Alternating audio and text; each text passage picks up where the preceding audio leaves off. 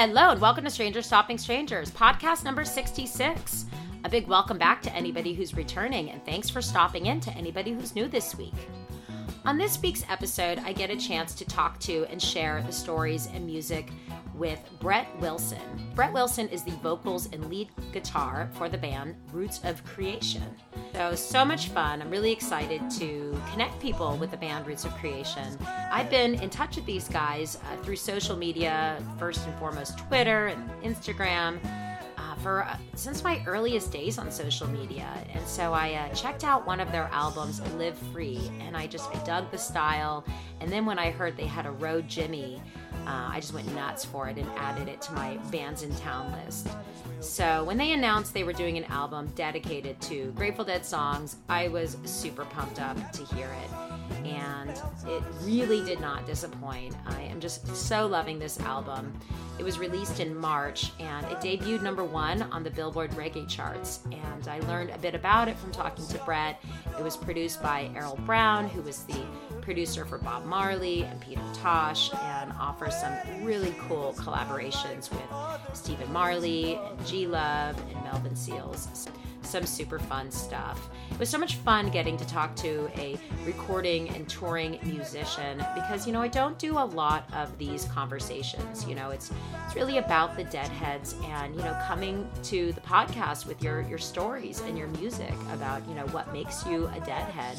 Brett was so excited to be able to, jump in and have that fun, casual conversation about what led them to this day. Really, really fun. We get to hear some Grateful Dead, some Jerry Garcia, and then, of course, a few song picks from Roots of Creation. To learn more about what they've got going on, I think the easiest place to go is to their website, which is www.rootsofcreation.com for tours and new releases. The music you can find everywhere on Spotify, on YouTube, live, on the archives. So lots of really accessible, awesome places to find the music.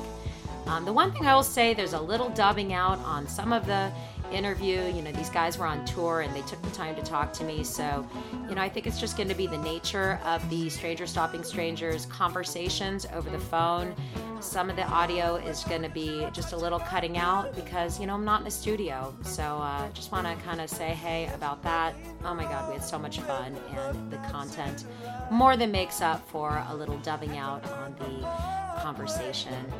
And the last thing I want to say on my intro is just to bring up Osiris Network. Our family is growing. I think we've added another 4 or 5 podcasts to the Osiris Podcast Network. It's so much fun. There's podcasts that are, within the Grateful Dead genre, No Simple Road, and Broken Down Podcasts. Within Fish, there's some amazing podcasts with Under the Scales and Beyond the Pond. And they were recently at the 420 Sweetwater Festival and did some really cool interviews. My friend Rob Turner from Inside Out with Turner and Seth that do some amazing jam band coverage and interviews were real involved. They did a bunch of giveaways and just got real involved with the community. So there's just really fun stuff going on within the podcast community of Osiris Network. And to hear more of the list of podcasts or what's going on, you can find us at osirispod.com. So those are all the news for what to expect from podcast number 66 with Roots of Creation. And thank you so much for tuning in. And I will catch you in a couple of weeks.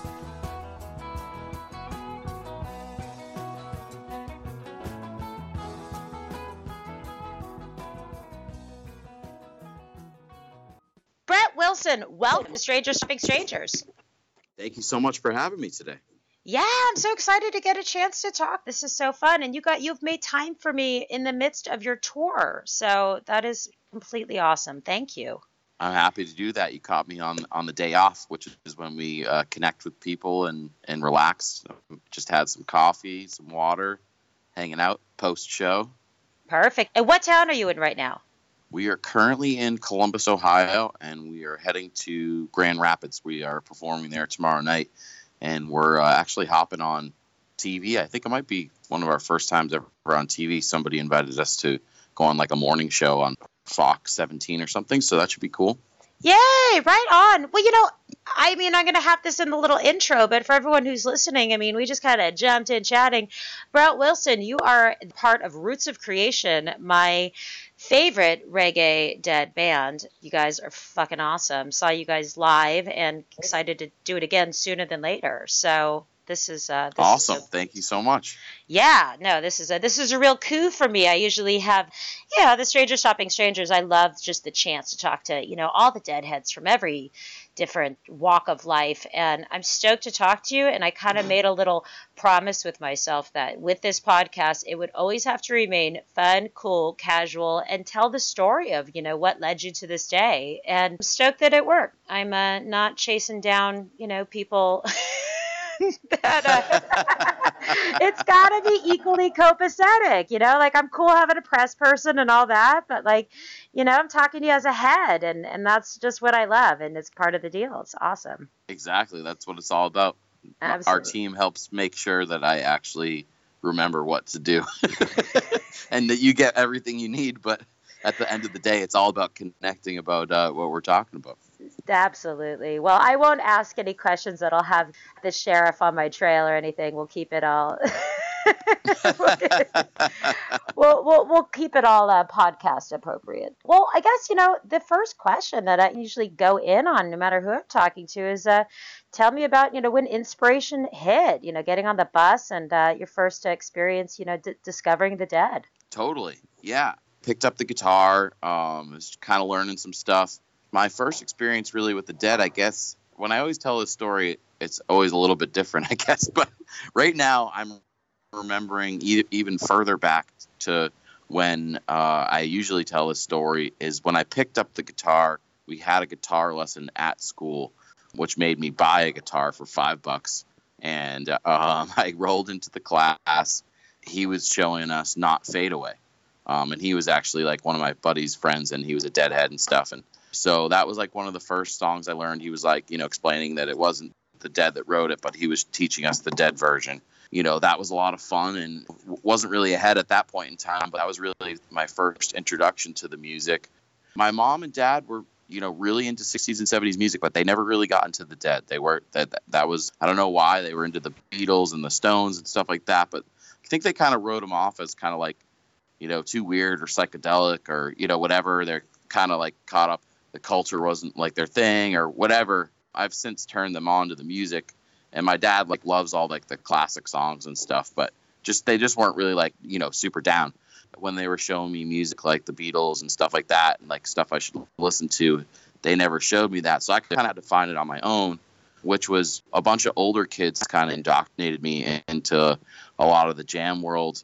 At that time when I was younger, I made friends with them because I played guitar and they played guitar. So they were like, come over, we'll jam. And we started trading, Dead bootlegs and Fish bootlegs. And, I started, street teaming and taping for some, local bands that were like Uncle Sammy and Jiggle the Handle and John Brown's Body, The Slip in the 90s. And just started to kind of listen to the Dead and, some Fish, and just really gravitated towards Jerry's guitar playing and trying to figure it out on guitar. So that's kind of like my introduction to lead guitar was, listening to these bootlegs that I was trading. I would actually, like, that point in time, I don't know if it was Relics or another magazine, but in the back you could send out, 30 Maxell to cassette tapes, and they would to anybody, and they would put their favorite, tapes on there. You could choose from them, and they'd send them back to you.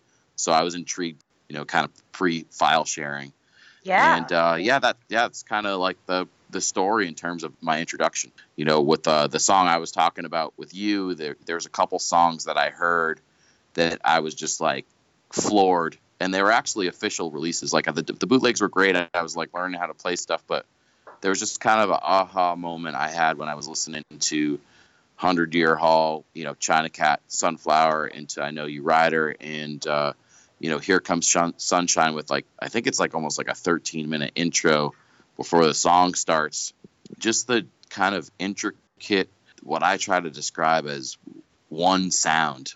To me, it's like when they're playing and jamming and having a musical conversation, it's, very much like jazz, rock in a jazz format, where it's like they're all jamming together. It's not like somebody soloing and, leading the jam. A lot of times it's just a cohesive, all one sound together. Oh, absolutely. It's so special. And I love the way it is similar to jazz, and the way that every time they play it is different, because every time you have a conversation, to your point, it's always a slightly different conversation. It's rare to have the same conversation unless you're just a very canned person. Exactly. And if you're a really canned person, then you probably like to listen to canned music, and it just sort of fits into your tiny little persona. But for someone who likes to draw outside of the lines, I'm sure it's super compelling to be able to see that and jump in. That's funny. That saying always makes me laugh because my dad is a proponent, and I love him to death. He just wrote his first song at age 72, and he's actually a really fun guy. But in the finance world, and he loves music and stuff, but when I was little, he always wanted to make sure I colored inside of the lines, and I always wanted to go outside and draw stuff on it and stuff. And he was like, no, you got to stay inside the lines. And so my daughter's like, she's 5.5, and she's running into the same thing. And it just always makes me giggle about, staying inside of the lines. And it's a funny concept. Oh, yeah. No, I can't do it at all. And yeah, my children, not so much. It's funny. I made a new Deadhead friend that lives in town, which I live out in, rural Western Massachusetts. So it was hugely exciting to me. And we were hanging out the other night listening to music. And I brought up, when I grew up, the saying was, and I hadn't thought of this in forever, children should be seen, not heard. Oh, gosh. Right? Yeah. So I guess just as a chatty podcaster here, I'm getting my ultimate fuck you to that one too, right? I know my daughter talks so much like the exact opposite. I don't, for better or for worse. I don't know. I think communication is the key to so many aspects of life and fixing so many issues that we have in the world. Communication and education is the key. So to mute and silence the youth, I think, is a terrible concept, but that's just me. I mean, I totally agree. Well, it didn't work. I just watched this documentary with my daughter the other day because I was trying to show her Jimi Hendrix because she'd never heard him before, and there was something going on where it was like the anniversary or something, Jimi Hendrix. So we put on a Netflix show. She was actually digging it. She lasted a good 30 minutes before she was getting kind of attention span and was going. And she was asking some great questions. And one of the things Jimmy said was he came from the same concept. His dad was like, don't speak unless you're spoken to. And so he really took that to heart. So when you see interviews with Jimi Hendrix or you see him, he's very, very soft-spoken, very, very quiet. And in his own words, which I think was narrated by Bootsy Collins, he said that was a direct result of his upbringing of that, which actually led him to music, because music, he could be as loud and expressive as he wanted to be. Oh, that's a super cool story. That's awesome. No, I love, the kids, just getting them involved in the music, hearing lots of music. It's funny. They're teaching, I don't know, I'm thrilled that they have music in school. I think it should always be part of the curriculum. So I hate to say anything that could come across negative, because I'm all for the music and arts programs, but the shit they're teaching them right now, like to play on the recorder, and they're learning music and how to read music, and that is valuable. But my son, he's in 5th grade, and he just has no patience for it. And I said, well, tell your teacher you're getting homeschooled, right? On music. I'm like, there is so much music in the house that, you can tell a John song from a Paul song, or a Jerry song from a Bob song. So, you're good. Right. When I see those recorders, I literally want to snap them. I really don't like them. He hates it. It's really hard to hear. That sound is it hurts my ears, and they're barely in tune, and it's just, I remember doing that, and it was so painful. I don't know, maybe it had some sort of subconscious positive effect on my music experience. I definitely learned some cool things. They kept playing this, that "Oh What a Night" song. Oh, yeah, of course. They made us learn that song, and we had to sing it. I was blessed to have some great musical teachers later on who really nurtured the expressiveness, because my music teacher was also the jazz band leader. The perk of being in jazz band was that you could come in during your free periods and jam with your friends, which he realized was a good outlet, because at that point in time, you were allowed to leave school when you had a free period, hop in your car and go wherever you want. So a lot of times people would be going on burn cruises or sort of liquor, whatever they were doing. Whatever illicit teenage activities that were off campus. Exactly. So he noticed that, a lot of the stoners were playing music. So maybe if he kept them inside, not leaving, to jam, that could be a positive thing. So, and then he had like these 2 little rehearsal booths, and he would always sit there and listen and just nod his head or kind of look at us kind of weird if we were doing something weird. And that was really good. And we had a lot of awesome equipment. And actually, when I went to college, hopefully someday, when I have a lot of disposable income, sometime I'll give back to my college, Franklin Pierce, because it seemed like they had maybe half the resources my high school did, So I was very disappointed in terms of, how my high school had this amphitheater, the small amphitheater, and state-of-the-art rehearsal booths and, great guitar amps and a piano and all this stuff. And then when I went to college, it was like, man, you guys, you're charging $26,000 a semester and you need to step it up. Yeah, no, for sure. But then I realized that it's all up to, alumni a lot of times to donate. So hopefully someday I'll be able to help out there. Well, I think that's an awesome goal. And again, I totally think that, my daughter loves art and yeah, I think that art and music and all of that is so important. So I hate to bash on the recorder if that's the way they get it going, like better that's than okay. taking the recorder away. I can bash on you can bash the recorder as much as you want. I mean, it's like a tiny little plastic instrument it's painful. It's terrible. I feel bad for you that you have to listen to that. Oh, I don't. I think he lost it or broke it, and that's why he got it in music. No, he doesn't. I've completely been like, just bring home A's and B's and music. You're being homeschooled, so whatever. Start him out on the piano. He does have a guitar. He can play "Smoke on the Water." Nice. That's a classic first song. He's got that. Well, speaking of music, let's go in because I want this to be your story and your tales. And on this podcast, we do talk and we do music and we talk and music, and we've got so much music. So I'm going to throw it to your early inspiration of China Cat, Sunflower, I Know You Writer from 100 Years. And then we will come back and go a little further down the road. Awesome. Sounds good to me. Can't wait to re-listen. It's been a while. Okay, enjoy.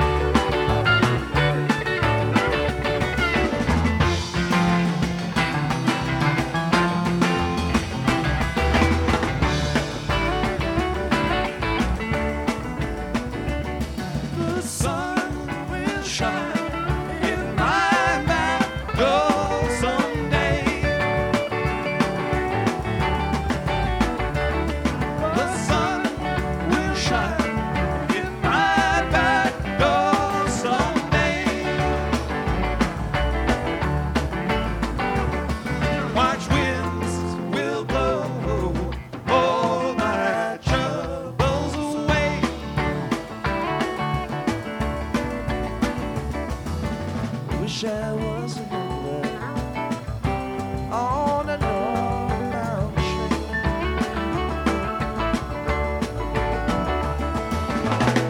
Wish I was a headlight on a northbound train.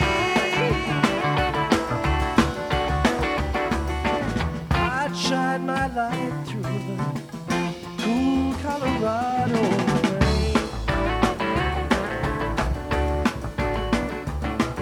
I know you're right, gonna miss me when I'm gone.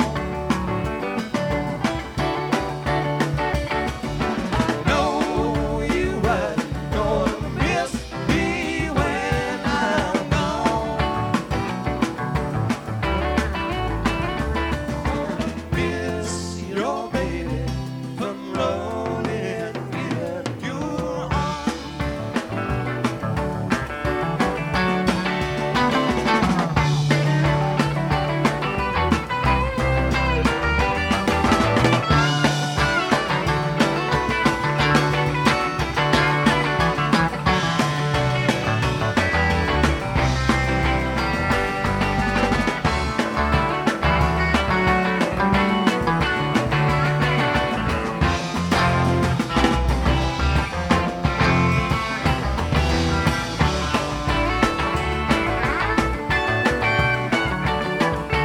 Know you're right, gonna miss me when I'm gone. I know you're right, gonna miss me when I'm gone. Gonna miss your baby from rolling in your arms.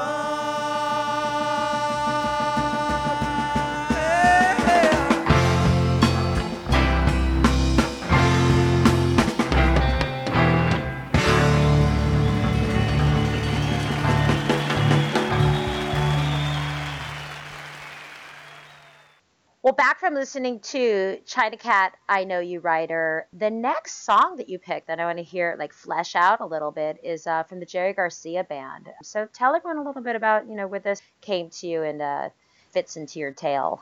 Yeah, I mean, one of my favorite things about the Grateful Dead is all the side projects and the history of the jug bands prior to Grateful Dead. And, you have so many things to choose from. Do you want to listen to Jerry Garcia Acoustic Band? Do you want to listen, David Grisman, the Shady Grove? Do you want to delve into JGB? Do you want to listen to, Jerry at the prison in Oregon duo with Con? Like, there's so many different aspects that you can kind of go into, and so many different formats for similar songs or new songs. And when I delved into JGB, I had a couple bootlegs and they were cool and stuff. And I was like, oh, this has more of an R&B feel. And I enjoyed the fact that it wasn't so psychedelic and that it was really showcased the singing. And when the soloing was happening, it was more in a rock format or a blues format. And obviously, Melvin and Moral Saunders and the really soulful R&B and gospel influences. I was really feeling the vibe. So I bought Cats Down Under the Stars, and I just really loved the songs on there. And one of my favorites was Ruben and Charisse, which obviously was a classic. I didn't know that at the time. I was just like really gravitating towards it. And just like how there's so many different chord changes in there, guitar playing with the classic Ottawa. And it's definitely one that we want to tackle in the future. We just kind of, reggae music is a little bit more simplistic. So having so many different chord changes in the song and move around so much, we have to figure out how to simplify it in some way, shape, or form. So we're currently brainstorming on that. That is so cool. I would love to hear that. I love hearing, you do a lot of festivals and tour. When I saw you guys up in Greenfield, I got a chance to see Melvin Seals in the same lineup. So you played with him quite a bit, and he plays on your album. And what a sweetheart he is. Huh? Oh, yeah. He's a beautiful person, one of a kind.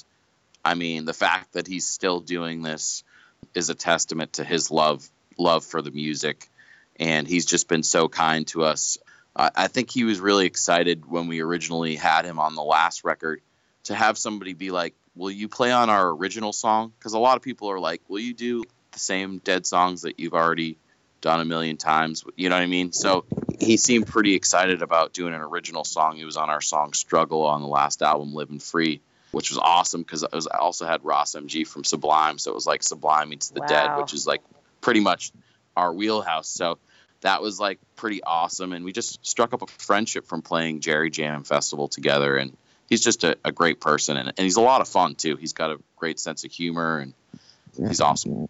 He seems so sweet. I was in touch with him after that show. I think we were social media in touch. We were messaging with each other.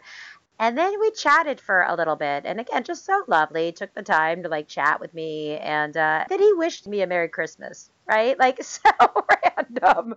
You know, you get your messages from, you know, the far reach of, again, social media and people you know but don't really know. And I was like, wow, like that is super, yeah, he sent me cool. an Easter card, like a really sweet, touching, like church-inspired Easter card. And I was just like, this is so great. I showed my wife. I was like, you know, we were talking about music, and then I didn't hear from him for a couple of days, and then he just sent me an Easter card. It's funny. Like, it's just the little things like that just, you know, make me smile. Like, sometimes they can make your day, you know? Oh, absolutely. And he doesn't even know me, you know? Well, let's go hear some JGB. And so you picked really cool. I couldn't find the download. I have to say the Jerry Garcia bands are a little more elusive on the downloads and being able to find them. But I was able to lock it down. And you chose a really cool live recording from the Oregon State Prison from June 5th, 1982. Do you know anything about it? I don't know anything about the story. I don't know much about that story. It was a tape that somebody either sent to me when I was talking about, you know, sending out blank tapes or traded with me. But I was intrigued by it because it's just, you know, a duo show. And I think it's a soundboard recording because Jerry's guitar is so upfront, at least I remember, just really in your face. And it's kind of dry sounding. But there's something I like about how kind of raw it sounds. And just kind of a lot of times I like the raw stuff, you know, rather than the more produced stuff. So than just the canned stuff. Yeah, exactly. Well, let's go and hear it. And anyone who's listening, if anyone wants to weigh in, you know, there's the please send a message. So if anyone knows any like juicy, you know, stories or information behind this, yeah, please let us know. And otherwise, I did find this on YouTube and was able to convert the file to just a listening file. So maybe it's a new one for a bunch of us out there. Ingenuity. All right, well, enjoy, and then we're going to come back, bring us up to a little bit more current day. So it's got a lot of words. I might not remember all.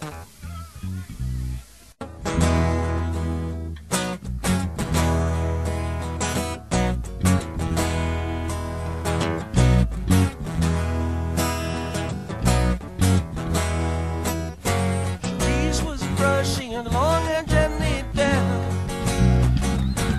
It was the afternoon of Carnival. As she brushes it gently down, Ruben was strumming his painted mandolin. Wasn't late with a pretty face and chain. Play the carnival parade. Reese was dressing as pirouette in white when a fatal vision gripped her tight. Cherise, beware tonight. Ruben, tell me truly true. I feel afraid and I don't know why I do. Is there another girl for you?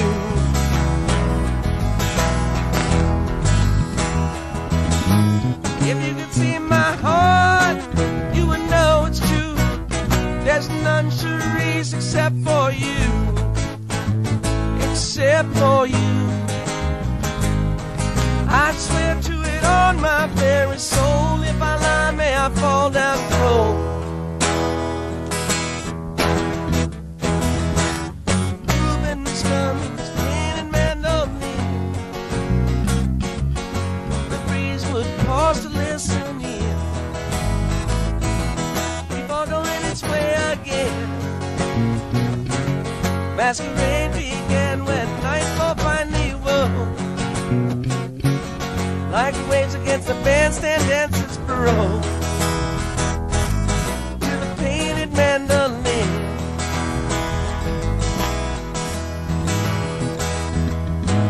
Looking out on the crowd who was standing there. Sweet Ruby Claire at Reuben Stair. At Reuben Stair. She was dressed as Pilgrim in red and her hair hung gently down.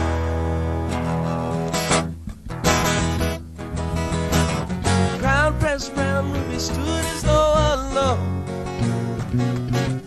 Reuben's song took on a different tone, and he played it just for her. The song that he played was the Carnival Parade. Each note cut a thread of Sharice's fate. It cut through like a blade. Reuben's played his painted mandolin. When Ruby froze and turned to stone, while the strings played all alone, the voice of Sharice on the piece of the mandolin, singing Reuben, Reuben, tell me true, for I have no one but you.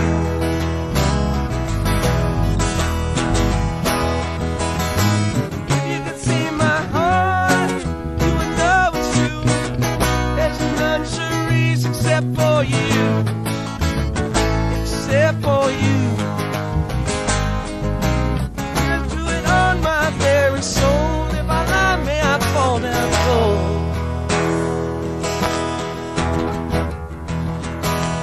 All of love and unsung song must tell. The course of love must follow blind, without a look behind. Reuben walked the streets of New Orleans till dawn. Sharice so lightly in his arms, and her hair hung gently down.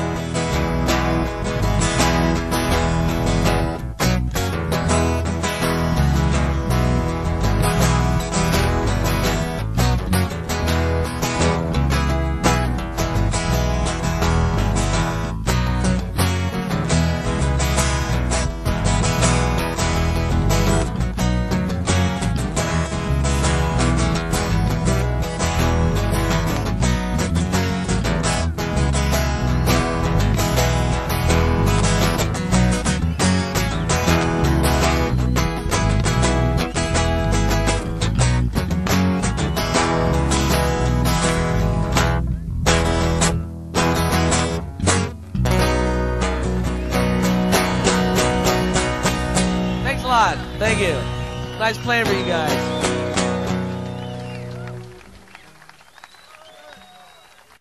Well, back from listening to Jerry Garcia Band, and I'm going to bring us not up to present day, but up to Roots of Creation. I want to hear a little bit about how this awesome band that I mean, truly, I love listening to you guys. It's so much fun. It's just, I was telling you earlier, my daughter who's 8, like I've been force feeding her Grateful Dead for years, and she actually asks me to put on your Grateful Dead album because she digs it. So big fan. The kids want to bounce around. They want to, they want to flow around.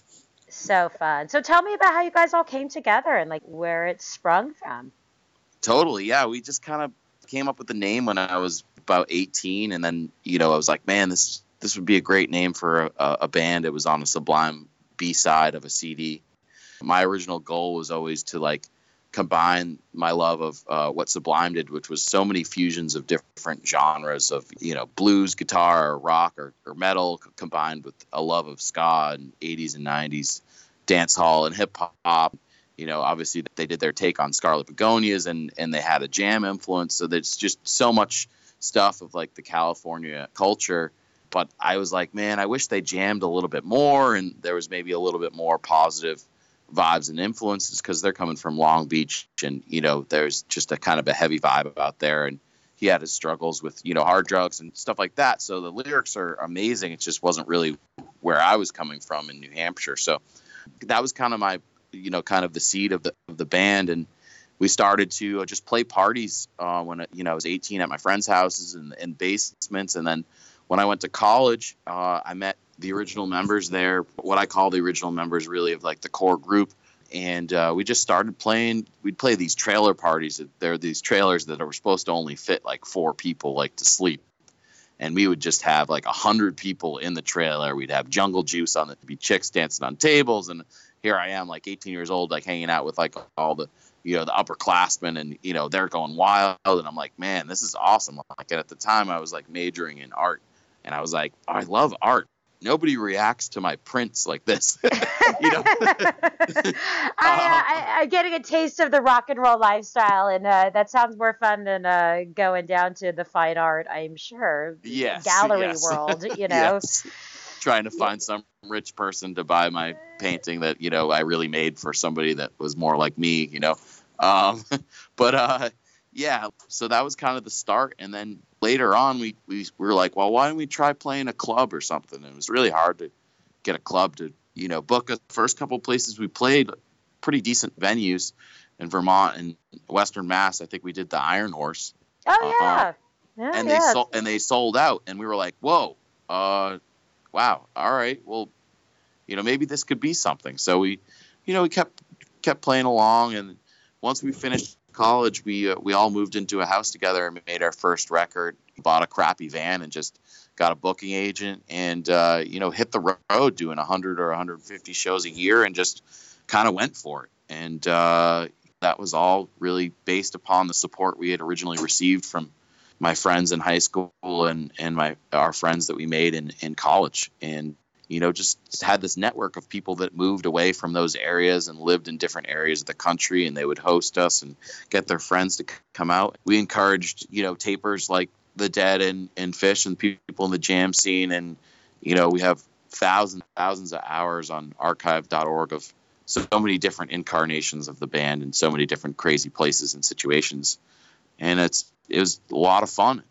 Oh, that's so cool. Well, it's cool to have that digital scrapbook, and it's such a completely different angle that, again, is inspired by, the jam bands of the Dead and the Fish, where let's hear it all, and if we're playing, let's let everyone enjoy it. And it's such a departure from, I feel like it's maybe becoming a little more mainstream just because of digital music. I mean, the idea of a tangible record sales being people's mainstay for money, it seems like the majority of musicians are, making their money from touring, from the shows and merchandise and things of that nature. But that's awesome to have that to go back to and listen to and to share, the journey. It's so fun. Yeah. And any Deadheads out there listening that are tapers, please do come and hang out, because we've seen like that kind of not die out, but be less than when we first started, because we started delving into the reggae rock scene, which is amazing and super supportive in so many different ways. There's not really tapers, and a lot of times those people do Facebook Live, or take videos for their social media, which is awesome, but it's not in the archive.org. So there's years of stuff that's missing of what we've been doing. So the scrapbook is changing and going into social media, which is cool, but it's not in that space where there's, an audio recording, which, we have for some festivals and stuff, but would like to encourage the community out there to come do it. We'll hook you up. We'll take care of you. Everyone who's listening, yeah, you definitely go for it if you have any inclinations of taping, for sure. And and I found that, like, I'll do a little clip on like a Facebook audio stream when I'm at a show. Like, I'll do like a minute of a song because I really want to enjoy it. I don't really have the patience, or I want to live in the moment. I can't just stand there and stream the whole time. And I think it's great to share it with people, but I not at the risk of me not getting to get my dance on, right? Exactly. That's the whole purpose. I'm like there. I have a job, a couple kids. Like, if I get myself to an event, a show, whatever, I don't have the goodwill to sit and stream the whole thing. But I'll catch a glimpse of it, but I've been doing more video and then posting it than direct stream, because really, if you go direct to Facebook, then it's Facebook's property. Like you can't get it back off, like you're giving it out. Yeah, it's hard to get it off. Totally. It really like is. you're doing it for Facebook, which again, God bless for all the people I've met. No, I'm more apt to take like a 1 or 2 minute video and then post it than to just go straight onto a social media stream, because you can't get it back.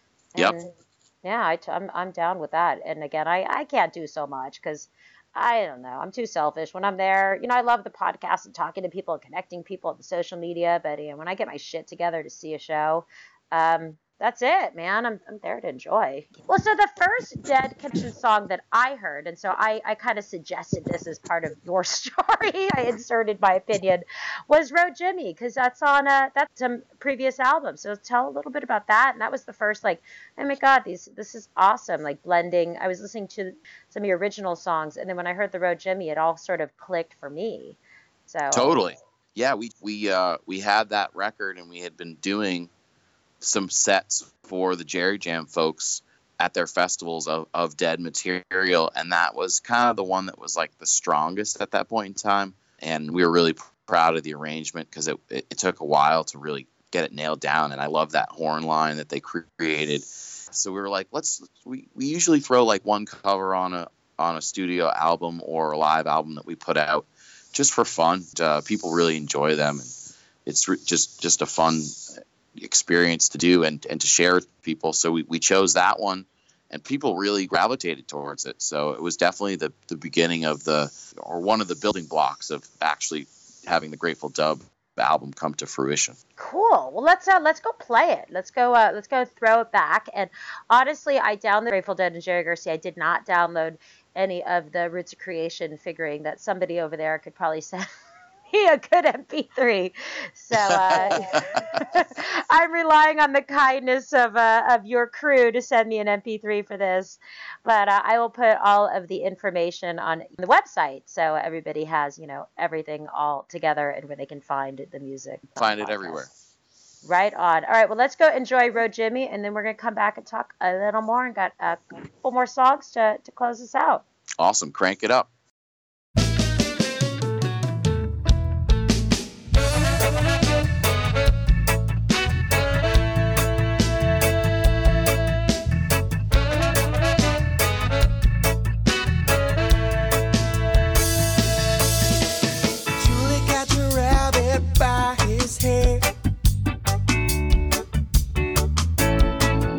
Stepping like a walk on it.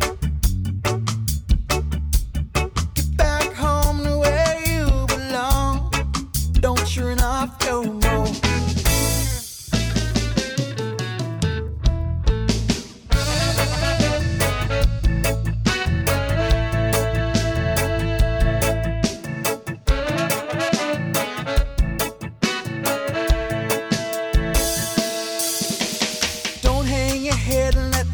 Towns Road, grass shack nailed to a pine wood floor. Ask the time, baby, I don't know. Come back later, gonna let it show. I said, roll, Jimmy, roll. Gonna get there. I don't know. Seems a common way to go. Get out, roll, roll, roll, roll.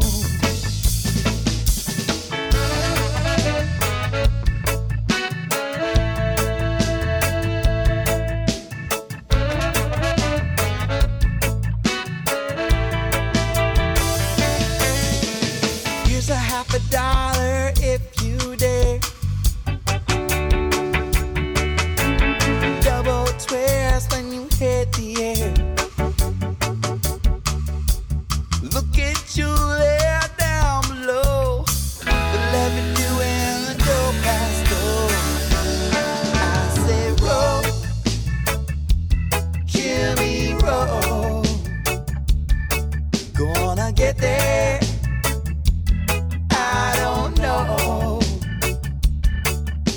Seems a common way to go. Get out, roll, roll, roll, roll.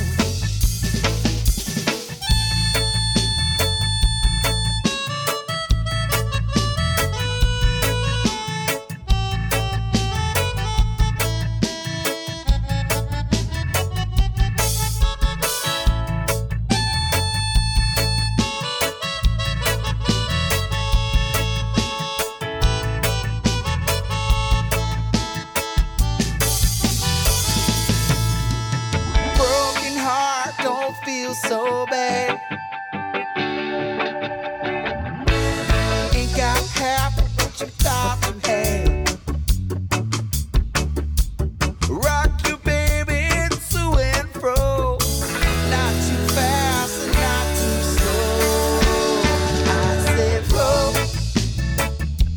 Jimmy, roll. Gonna get there. I don't know.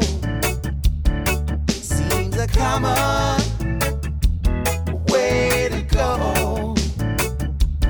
Get out, roll, roll, roll, roll. That's the way it's been in town ever since I tore the jukebox down. Two big piece, won't you buy no more? Not so much as it's done before. Oh, oh. And I said, roll, Jimmy, roll. Gonna get there. I don't know. Seems a common way to go. Get out, roll, roll, roll, roll.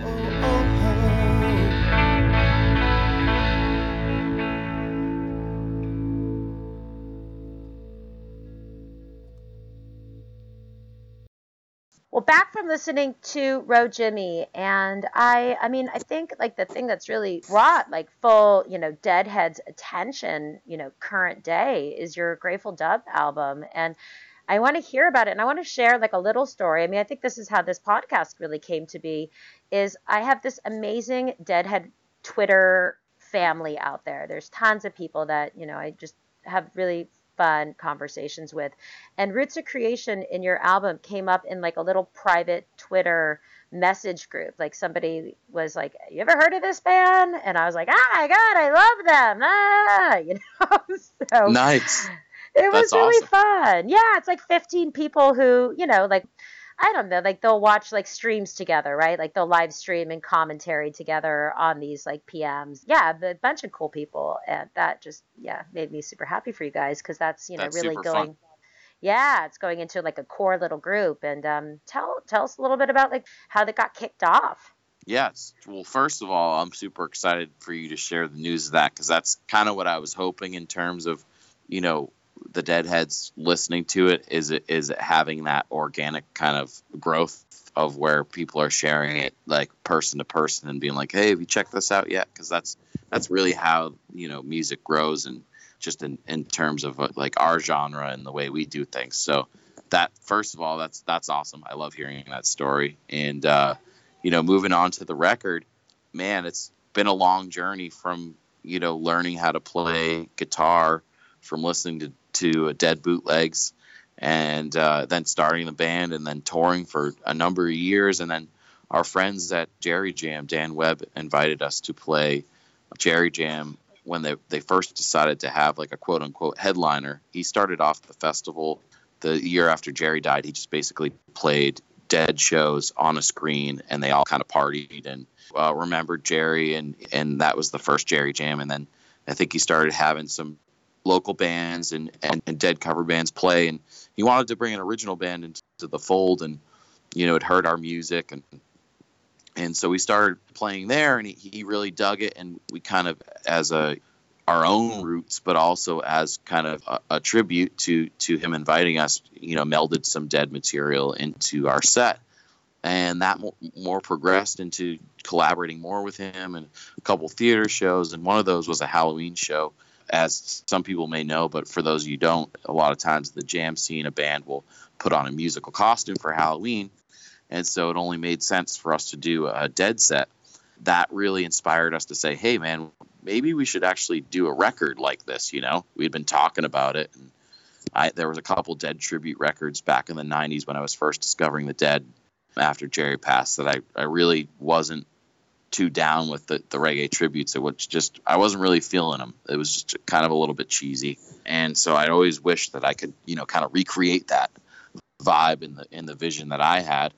And so we just kept kicking this idea around. And we're like, should we make a new original record? Should we really, do this? And then we got introduced to Errol Brown through actually a radio station called Big Reggae Mix. And shout out to Mitch and Scott from there, and introduced us to Errol Brown, who, if you don't know, was highly involved in Bob Marley's career. He did the last 3 records, one of the original amazing Jamaican producer engineers. And he's about 72 or something at this point, and he's got more energy and fire than we do, and he's just an amazing human being. And he loved the idea of this. We pitched him 2 ideas. We showed him some new original music. We showed him this, and he was like, I want to be involved in the Grateful Dub. I love this idea. Like, this is going to be amazing. And so we hit the studio for 10 days, about 12 to 16 hours a day, and just hit it hard. And the experience was amazing. He kept us right on track, and he built this foundation of the bass and the drums. And just to watch him work and learn his stories of,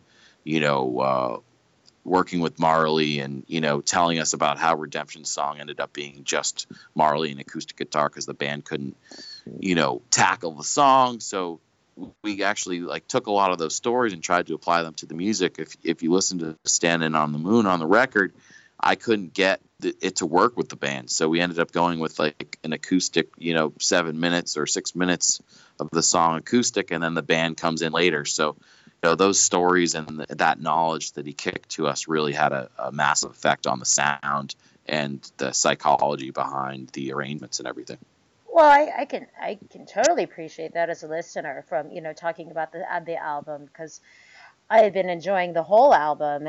Yeah, I love Your Daughter, the moment of silence for Jerry Garcia. I mean, it's just unique and thought out, and all the songs are different. I mean, they have that familiar, it's coming from the same family, but from the shakedown, just the jam, and you're different with the horns and the deal. I mean, they're all so fun, but they're all really different, and they all really feel like they're playing into that song. There isn't anything that's uniformed about the album, except that it has the same vibe and the music is all coming from the Grateful Dead's catalog, but each song feels like its own little thing to me. Totally. I'm glad you realized that. Yeah, we really tried to take a lot of love and care in each individual song, and see where does the song fit on the spectrum of a reggae style. Is it more something like Deal that's an upbeat song, so we should approach it kind of like ska rock steady, or is it kind of like a slower song like He's Gone, which was one that we were actually really struggled with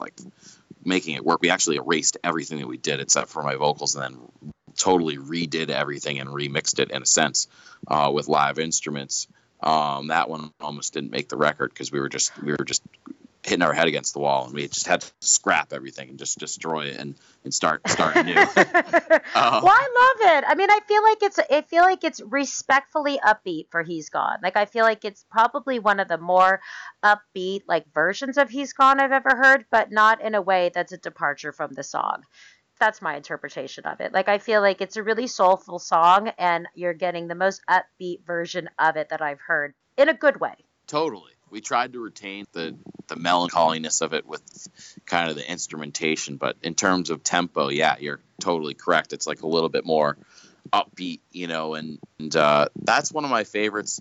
Definitely not I don't think it's a favorite in terms of the response online so far. I just like it that we scrapped everything kind of in a in a way like an Eastern philosophy, like light it on fire kind of way.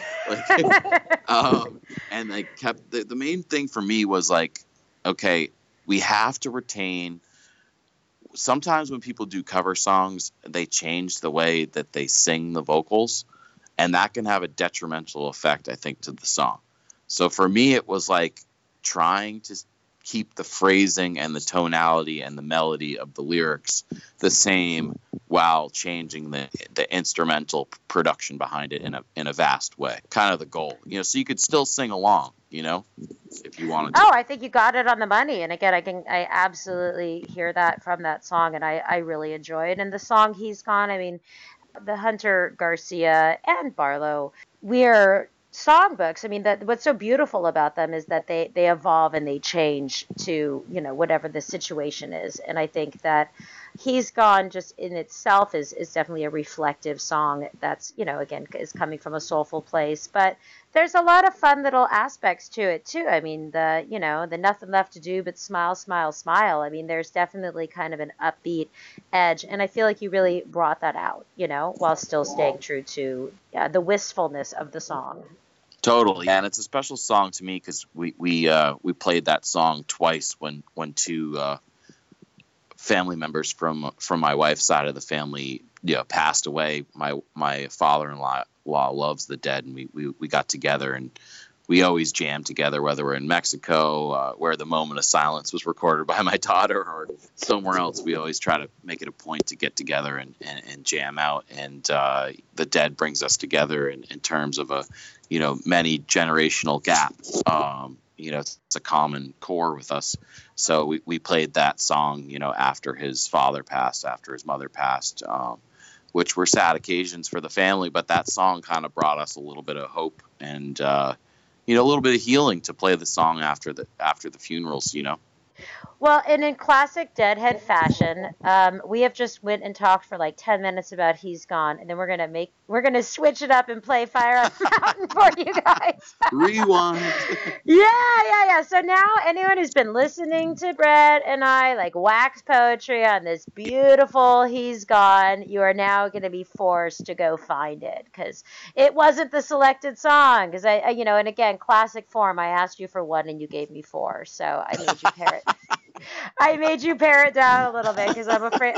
I say this every podcast because I'm afraid of a 2-hour fucking podcast. But that being said, yeah, He's Gone is not being played, so you got to go find it. Of course, it's easy to find, so that's a good thing. And we're gonna roll into Fire in the Mountain. So did you have a little blurb on? Of course, yeah. Let's talk about Fire in the Mountain. I'll just kick into, give it a big up to all the special guests on this song. We got Stephen Marley and Marlon the Ganja Farmer Asher lending their vocal talents to the song. And then we have our dear friend Billy Cottage from Real Big Fish, who plays with us whenever he's home on trombone. AG, Andy Gibb from Slightly Stupid on trumpet, along with our band. And for me, it's just my favorite. I don't know if it's my favorite track on that record. It changes from time to time, but it's definitely one of my favorite. It's why we chose it to be track number one. A lot of high energy, and one of my favorite parts is kind of transposing Jerry Garcia's guitar line with that auto wah kind of thing that he's got going on into the horns, playing that melody. It was a lot of fun for me. No, I really enjoy it. I mean, but I'm an easy mark. I enjoy it all. So, right on. Well, let's go ahead and play that, and then we're going to come back, and we'll do a little sign-off goodbye, and then we're going to actually lead out with that last song that we had to add to the end. So, everybody enjoy Fire on the Mountain, and then we'll be back for a little goodbye. Awesome.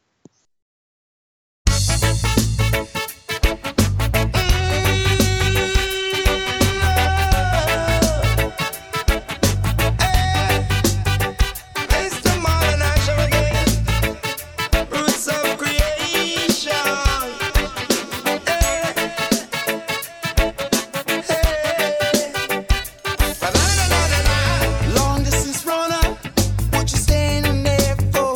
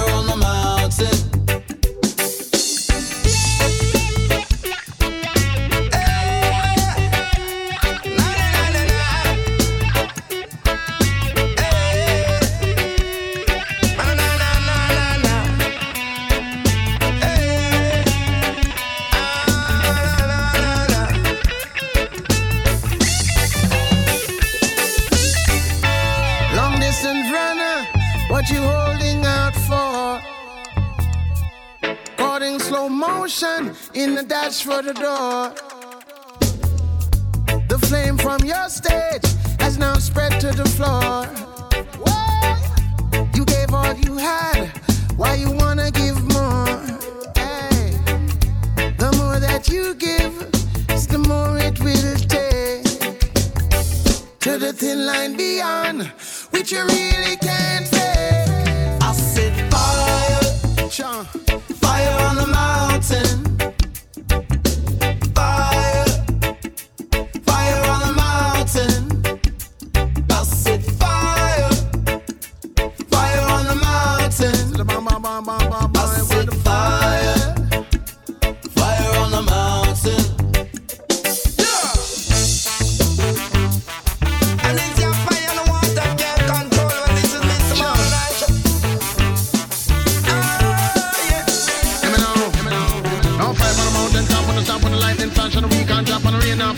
And to the mountain and blaze like a melting pot. They put out an game again they can. I see my old mic and chat. Don't slip them bigger than a baseball man. One way up on the mountain top. Roads of creation. Gonna bring the fire up on the mountain top. Right now, one is a little me start. Shut on the microphone start. Fire with a blaze up on the mountain top. Oh, me start, shaman, you can't do that. Here is a fireman. Run, come quick enough. I am the fire, it's a blaze for mountain top. Hey, Mr. Asherman, gonna try cool it down enough. With no water, where you can't control enough. Hey, Mr. Asher, tell them what's going on. Fire is a blaze up on the mountain top. One. La-la-la-la-la-la. Hey. La-la-la-la-la.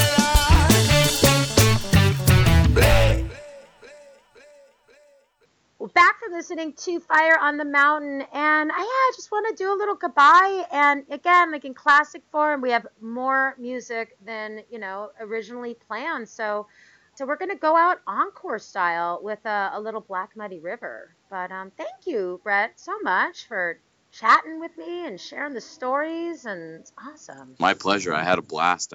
Thank you so much for having us on here, and thanks for listening, all you podcast listeners out there, and bid you good night. It's going to go up April 30th, so I'll attach links that have the tours. You're going to be, deep into the third leg of the tour. You're going to be out in, I'm so frustrated. You're going to be in California, so the day, for any of you California listeners, you hear this and you're like, oh my God, I want to see these guys. You're playing at the Sweetwater in Mill Valley on that night, that Monday. Correct, yeah, on the 30th. Yep, we're very excited about that. So if anyone's listening and you're in the Bay Area and you just want to hustle your little ass to hear Roots of Creation played live, what better than the Sweetwater? That's what's going to be going on that night. And then I'll post the tour for the rest of the shows. And yeah, it's time for links. You to snag a plane ticket. Well, no, the bullshit part is I'm leaving that day. Oh, no, you are? I'm so frustrated. I'm going to California and I'm flying out that night. Oh, I think right? It's only $100 or $200 to change your flight. Well, we'll see. I was like, oh, April. Then I'm like, wah wah. Like I'm gonna be in the air when you play. Well, we'll see you this summer, if not. Absolutely. Well, everybody enjoy Black Muddy River. It's such a beautiful encore sign off, and thanks for tuning in. Definitely. Have a great day. Bye. Bye.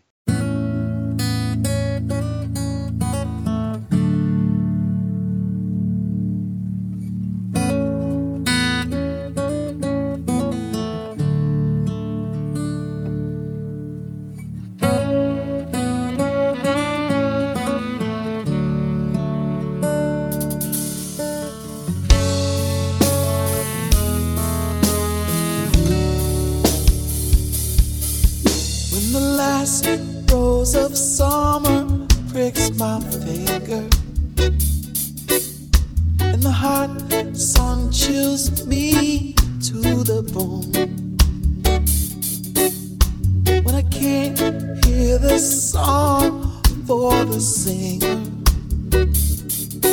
and I can't tell my pillow from a stone. I'll walk alone by the Black Muddy River and sing me a song of my own.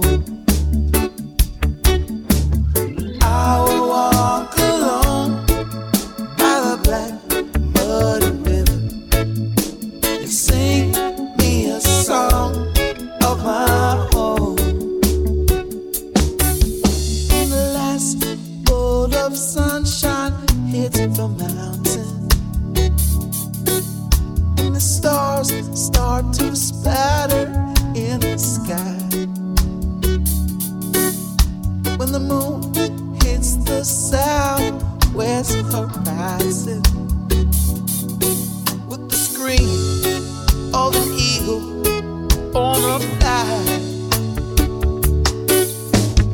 I'll walk alone by the black muddy river, listen to the ripples as they moan. I'll walk alone by the black muddy river, sing me a song of my own.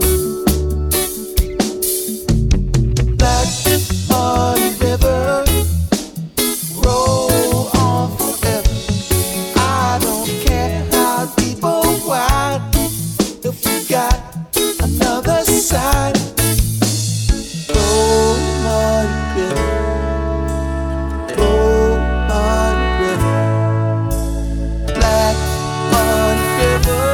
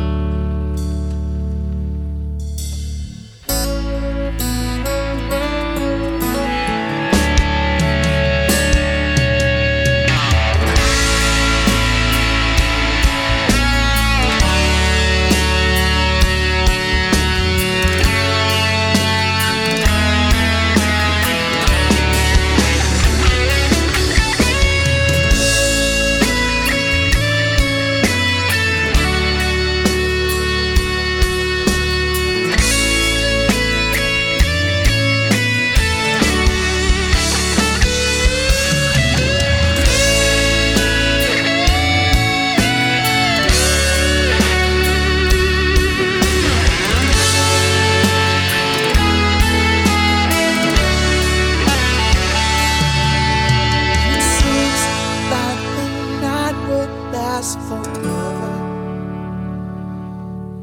There's nothing left to do but count the years. When the strings of my heart begin to sever, and the stones from my eyes instead of tears, I'll walk alone by the black muddy river, dream me a dream of my own.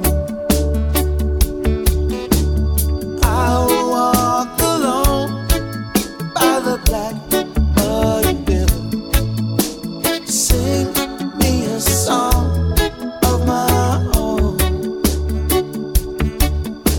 Sing me a song of my own. Sing me a song of my own.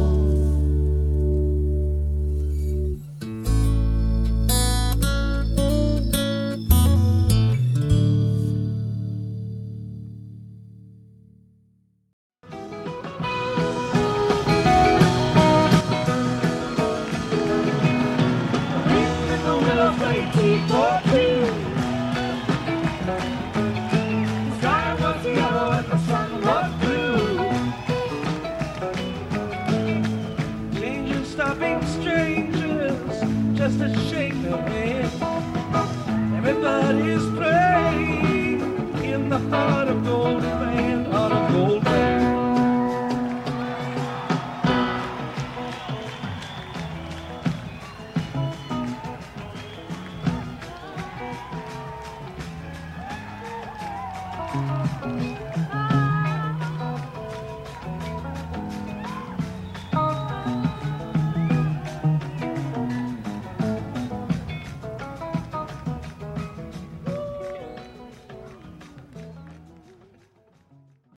Osiris.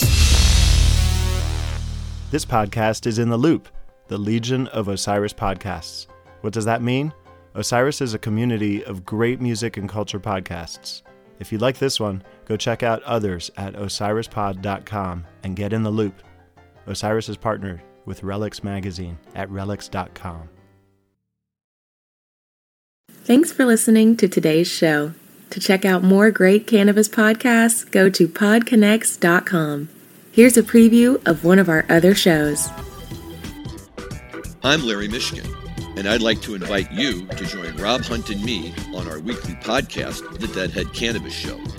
Each week, we explore the latest cannabis and jam band news and reminisce with other Deadheads and jam band lovers about the great musical acts that we've seen and heard. Check out a new episode every Monday.